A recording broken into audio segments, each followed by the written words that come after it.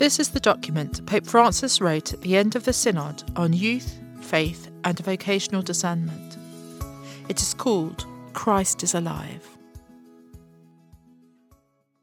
Christ is alive. He is our hope, and in a wonderful way, he brings youth to our world, and everything he touches becomes young, new, full of life. The very first words, then, that I would like to say to every young Christian are these: Christ is alive, and he wants you to be alive. He is in you, he is with you, and he never abandons you.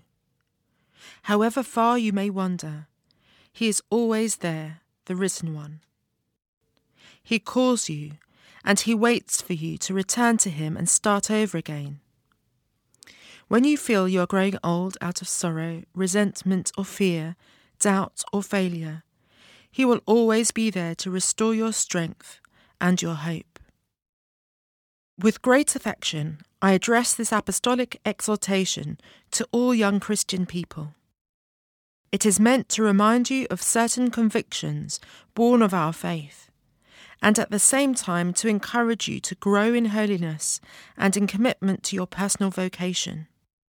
But since it is also part of the synodal process, I am also addressing this message to the entire people of God, pastors and faithful alike, since all of us are challenged and urged to reflect both on the young and for the young.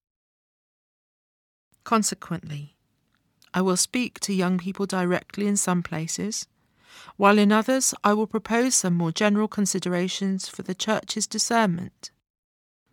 I have let myself be inspired by the wealth of reflections and conversations that emerged from last year's synod. I cannot include all of those contributions here, but you can read them in the final document. In writing this letter, though, I have attempted to summarise those proposals I considered most significant. In this way, my words will echo the myriad voices of believers the world over who made their opinions known to the Synod. Those young people who are not believers yet wished to share their thoughts also raised issues that led me to ask new questions.